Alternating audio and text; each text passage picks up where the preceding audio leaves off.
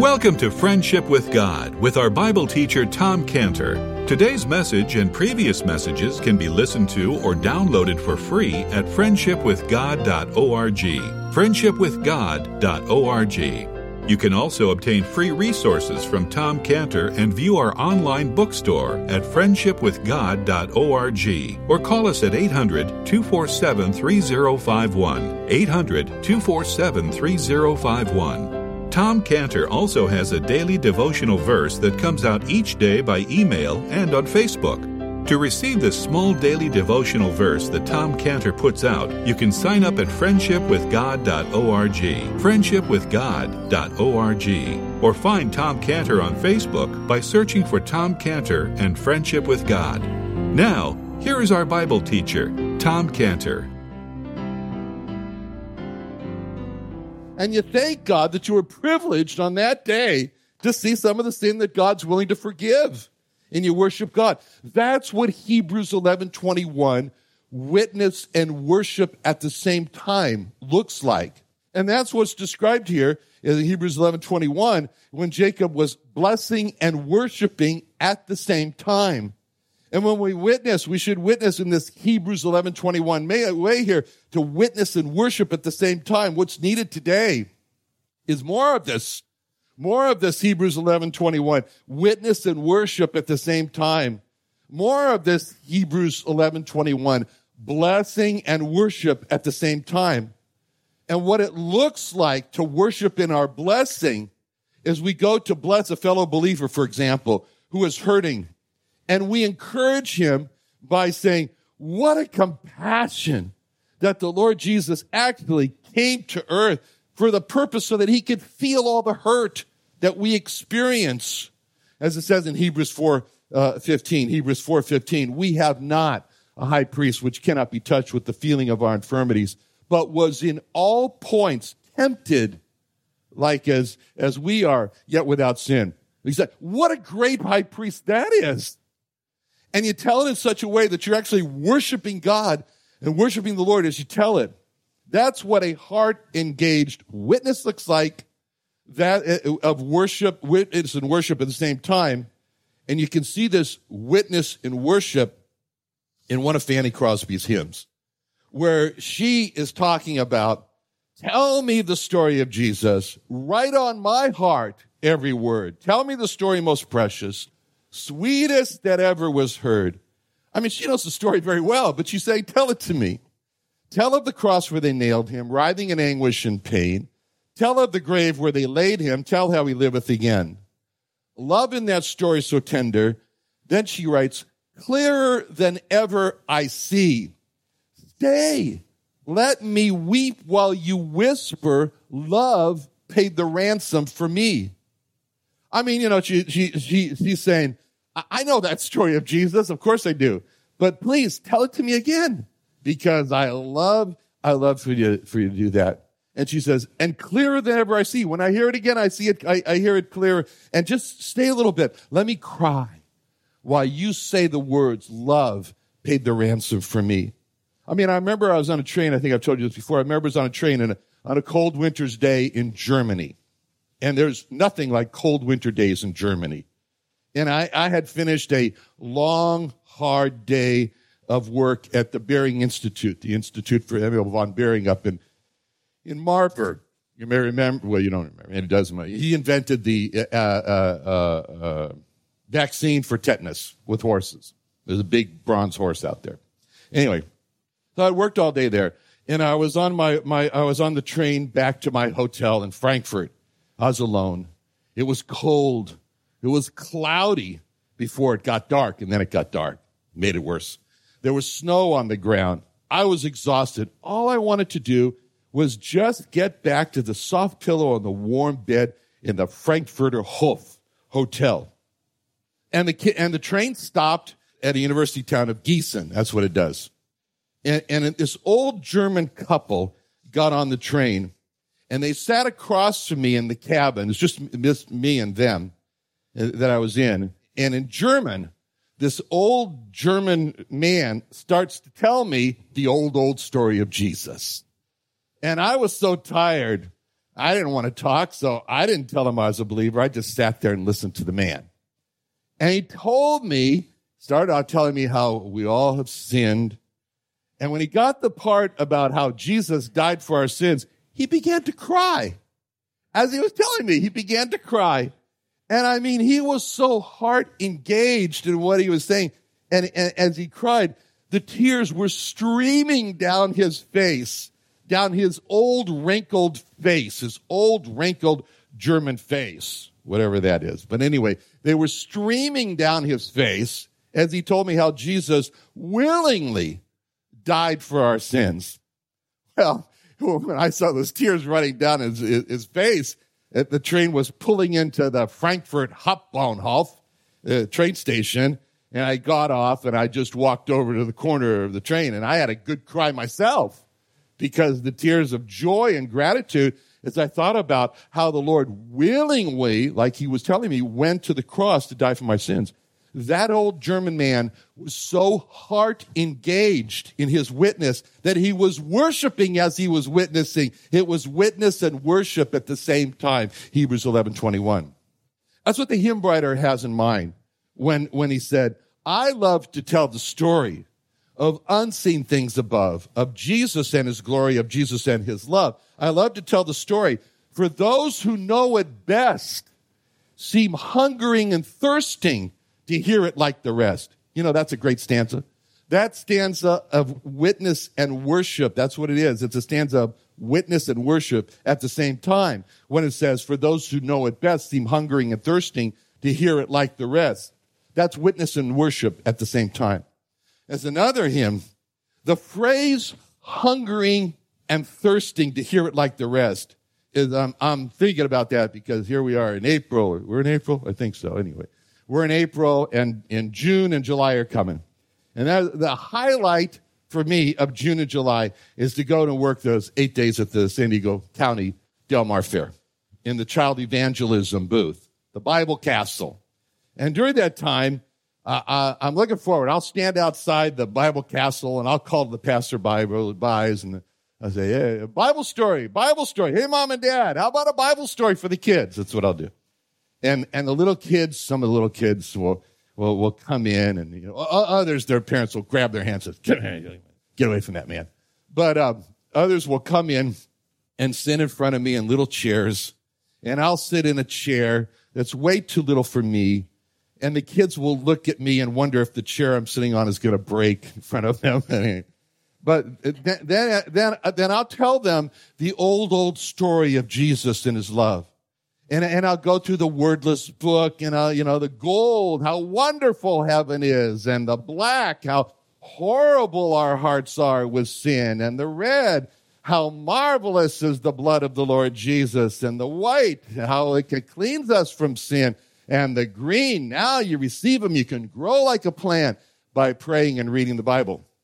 And it doesn't matter how many times I tell that story in the day. I will love to tell it, and I'll see some new aspect clearer than ever I saw, as the hymn said, again and again. Because when I tell the story, actually, I'll be kind of envious of one thing. I wish that I could be sitting in one of those little chairs and hearing the story like the kids, because there's one thing better than telling the old story. That's to hear the old story. And when I tell it, I'll be listening to what I'm hearing. I'll be like the waiter. Let me sample some of this. Because I'll be hungering and thirsting to hear it like the rest. I'll be saying, stay. Let me weep while I hear it again. Love paid the ransom for me. No matter how many times I'm going to tell it the kids the old story at the Del Mar Fair, I'll be happy every time as I finish. So again, it'll be the thrill of my heart as I love to look in those eyes of those little kids. And as I do, I'll say the words of another hymn. Isn't it wonderful? Isn't the love of Jesus something wonderful? Isn't the love of Jesus something wonderful? That's what it looks like to witness and worship at the same time. It reminds me of the story of Larry Rust in my testimony book. Some of you know that. Where I talk about how I visited Larry Rust in Balboa Navy Hospital when he had prostate cancer. And how when he saw me coming with my Bible, Larry yelled out, no Bible, no God, get out of here. That's what he protested. And how I left, and then I returned a few days later to try again, and how I found to how I found that Larry Rust died the night before I came, but how all that night I learned that Larry Rust cried from his hospital bed, Tom, where's Tom? Bring Tom, bring Tom. Now, I don't know how many times that I've told that story of what happened to Larry Rust. But one Sunday morning, I was sitting in the second row of Emmanuel Faith Community Church up in Escondido, and Pastor Dennis Keating told that story. He told the story, because I told him, of Larry Rust to the congregation. And when I heard it, it hit me so hard. I started to cry as I thought, how horrible that Larry Rust was being dragged into hell by demons and crying out for help. Now, witness and worship at the same time is not like the UPS driver who just drops off a package of information and then leaves. It reminds me of another time when I was on a bus with a group of us believers. We were going to bring the gospel to a certain section of houses in San Diego. And I watched the person in front of me who had written down on his fingers all the points of the gospel, so he wouldn't forget it. And he was going over, looking at his fingers, you know. That's not what witness and worship at the same time looks like. You know, the gospel is not points on the finger like, you know, milk, butter, eggs, died, resurrected, coming. That's not what it looks like. The gospel is not points to remember like died, rose, coming again, and coming again, and milk, butter, eggs. Oh, no. Milk, butter, eggs, that's for another thing to remember. No, the gospel is not a profession. It's a confession. It's a confession. I'm not a professional gospel preacher. I'm a confessional gospel preacher. I don't preach the gospel as a profession. I preach the gospel as a soul confession. I have a degree in biochemistry. I'm a biotech businessman. Oof, how terrible. But I don't have any Bible degrees. You know, I've never sat in any class of any seminary. I never sat in a class of any Bible college. I have no formal Bible education. I'm a layman. I'm a lay preacher of the gospel. But I know the gospel is so precious that it has to be delivered according to the Hebrews 11:21 method of witness and worship at the same time. And when we witness and worship at the same time, it will impress the lost that the gospel has made a tremendous difference in your life. It's really done something for you. It reminds me of the time I was spending the day with a lost Jewish friend, give him the gospel all day. And it was really not a witness and worship at the same time. And so at the end of the day, he looked at me and he said, okay, I've heard what you've said, and now I have just one question for you. What difference does all this make in your life? Let's determine that when we witness to someone, no one's ever going to ask us, what difference does it make in your life? Because when we witness and worship at the same time, the lost will see the great difference that the gospel has made in our lives. It reminds me of the time when Pastor Jim and I we had this friendship with Professor Bernie Segan. You remember him, Gene, Professor Bernie Segan. And so Pastor Jim had met Professor Segan when he was going door to door visiting Jewish people in La Jolla. And then Pastor Jim introduced me to Professor Segan. Well, Professor Segan was a constitutional law scholar, and he was appointed by President Reagan to be a judge on the Ninth Circuit Court of Appeals. And when the Iron Curtain fell in Eastern Europe, it left those countries with a crisis. They didn't have a constitution. So Professor Segan wrote the constitution for the country of Romania. Now, it was in 2001 when Pastor Jim and I, we took Bernie. We didn't call him Professor Segan. We just called him Bernie. And we took him out for lunch. And I remember we were at this place, and Pastor Jim sat on one end of the booth, and Bernie sat in the middle, and I sat across from Pastor Jim on the other end of the booth. And I remember that when Pastor Jim was speaking, he said, Bernie, Jesus was the Lamb of God who died for our sins. Well, and Bernie, he kind of sat there like a dead log, no response at all. But I was listening to Pastor Jim very carefully as he was saying that, and when he said that Jesus was the Lamb of God, that struck me. Like all of a sudden, like I was, and I sort of lost awareness of Bernie being there, and I just blurted out, really? I said, the Lamb of God? Jesus, the Lamb of God? That's wonderful. Now, when I realized that, Bernie was sitting there showing no reaction, I looked over at Bernie, who was looking at me and looking at Jim, and he was shocked, and I could read his mind as he was sitting there saying, these guys are a bunch of loonies. I mean, especially this one, I mean, and of course we had trapped him into the booth so he couldn't get out. But anyway, loony or not, I was worshiping when I heard that Jesus was the Lamb of God. That's what it means to witness and worship at the same time. Now, Bernie died 5 years later in 2006 when he was 81. I just hope that Bernie personally found Jesus as his Lamb of God. So to worship and witness at the same time means to pretend you've never heard these things before. You've never heard these truths before of the gospel. And these truths are just kind of like a warm rain falling from the sky. And it means you run outside and you stand in that wonderful rain and you point your face to the sky and you throw open your arms and enjoy each drop of that warm rain on your face, and you pretend like you're hearing it for the first time. There's the drop of Jesus is the Lamb of God. And you stand in the rain, and as you do that, you hear God's words in Ezekiel 34:26. Ezekiel 34:26, when he says, I will cause the shower to come down in his season. There shall be showers of blessing.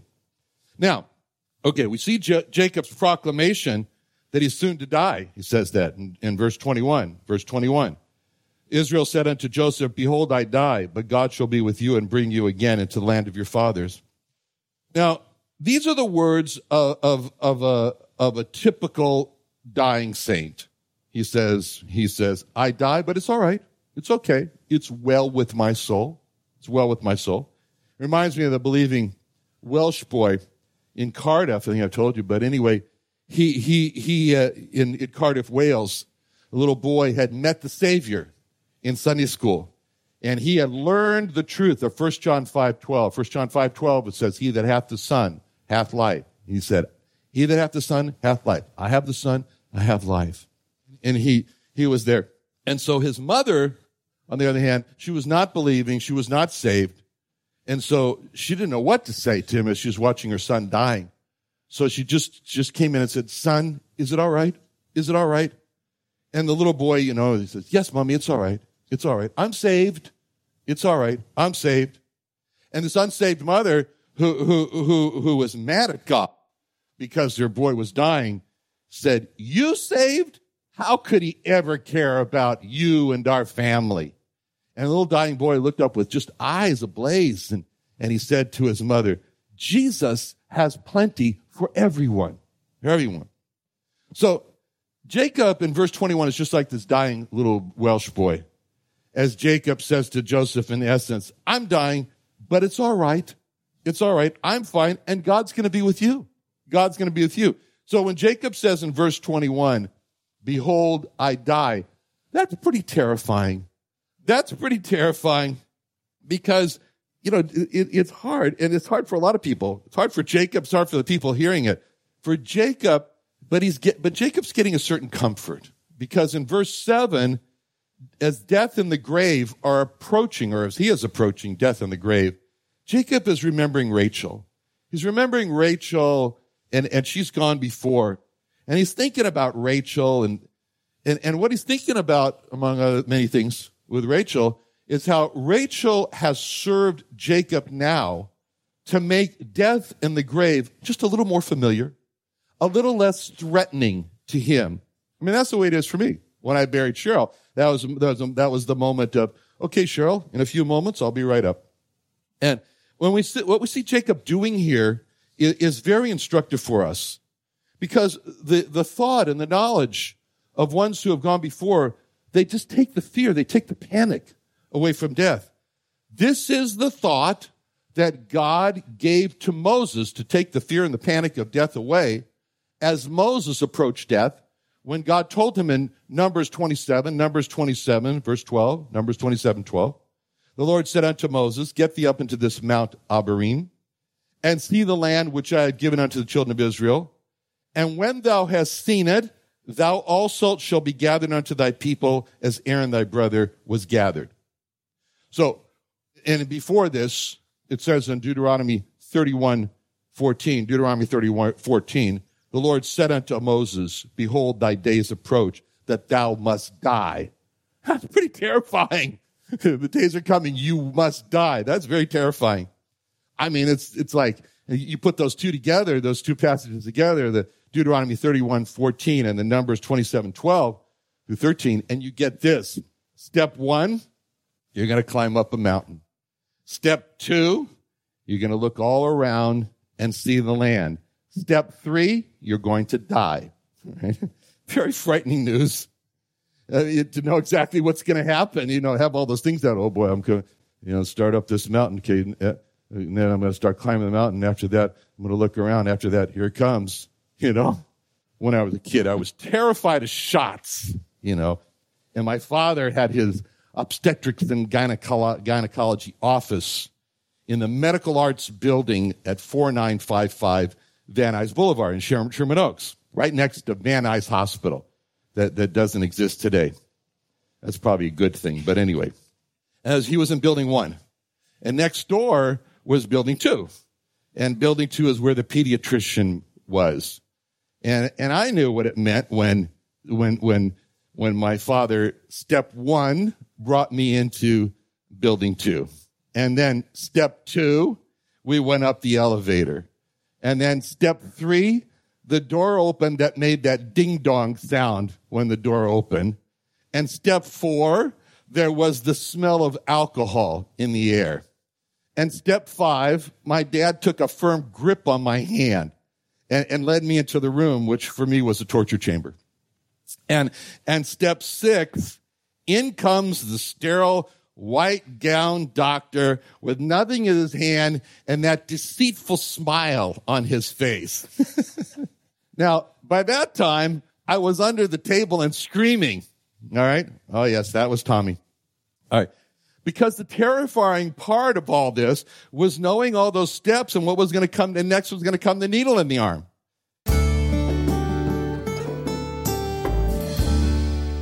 Another wonderful day studying the Bible with our Bible teacher Tom Cantor here on Friendship with God. Don't forget that today's message and previous messages can be listened to and downloaded for free at friendshipwithgod.org. Friendshipwithgod.org. You can also go online to find free resources from Tom Cantor and our online bookstore at friendshipwithgod.org. You can also find Tom Cantor on Facebook, and you can also go to friendshipwithgod.org and sign up for his daily devotional. Tom Cantor is also the founder of Israel Restoration Ministries. You can visit that website at israelrestorationministries.org. You can write to Tom Cantor at P.O. Box 711330, P.O. Box 711330, Santee, California. Santee, California 92071. Or email Tom Cantor at tomcantor@friendshipwithgod.org. Tom Cantor at friendshipwithgod.org. Or for more information about Tom Cantor and Friendship with God and Israel Restoration Ministries, call us at 800-247-3051. Reach Israel. Join Tom Cantor for the second annual Israel Restoration Ministries Jewish Evangelism and Training Conference in San Diego, California, February 22nd and 23rd at the Creation and Earth History Museum. Early bird registration, only $99, includes a 2-day conference pass, meals, teaching, Creation Museum and Tabernacle admission, plus over $150 worth of equipping resources. Come hear Tom Cantor, Dr. Michael Brown, Dan Sered, and more on how we can reach the lost in America and Israel on February 22nd and 23rd. Call 619-599-1104, 619-599-1104, or sign up at reachisrael.com. That's reachisrael.com. What are you doing Sunday nights? Join Friendship with God radio Bible teacher Tom Cantor of the Friendship with God Fellowship Church every Sunday night at 5:30 p.m. at the Creation and Earth History Museum in Santee, California. Watch and listen live around the world to Tom Cantor Sunday evening on YouTube.com by searching for the Friendship with God Fellowship or by going to our homepage at friendshipwithgod.org. Grow deeper in God's Word with the Friendship with God King James Version Study Bible prepared by Tom Cantor. This genuine lambskin large print study Bible features the history of Israel, full-color timeline and maps, frequently asked questions about the Jewish Messiah, prophecy and fulfillment study, Hebrew root notations and definitions, the life study of Joseph, and so much more. Order your copy today for only $49.95. That's $49.95, and receive a free personal signed copy by Mr. Tom Cantor, along with your name engraved on the cover. To order your Friendship with God Study Bible, call 1-800-247-3051. That's 1-800-247-3051. Or visit us at creationbookstore.com. That's creationbookstore.com.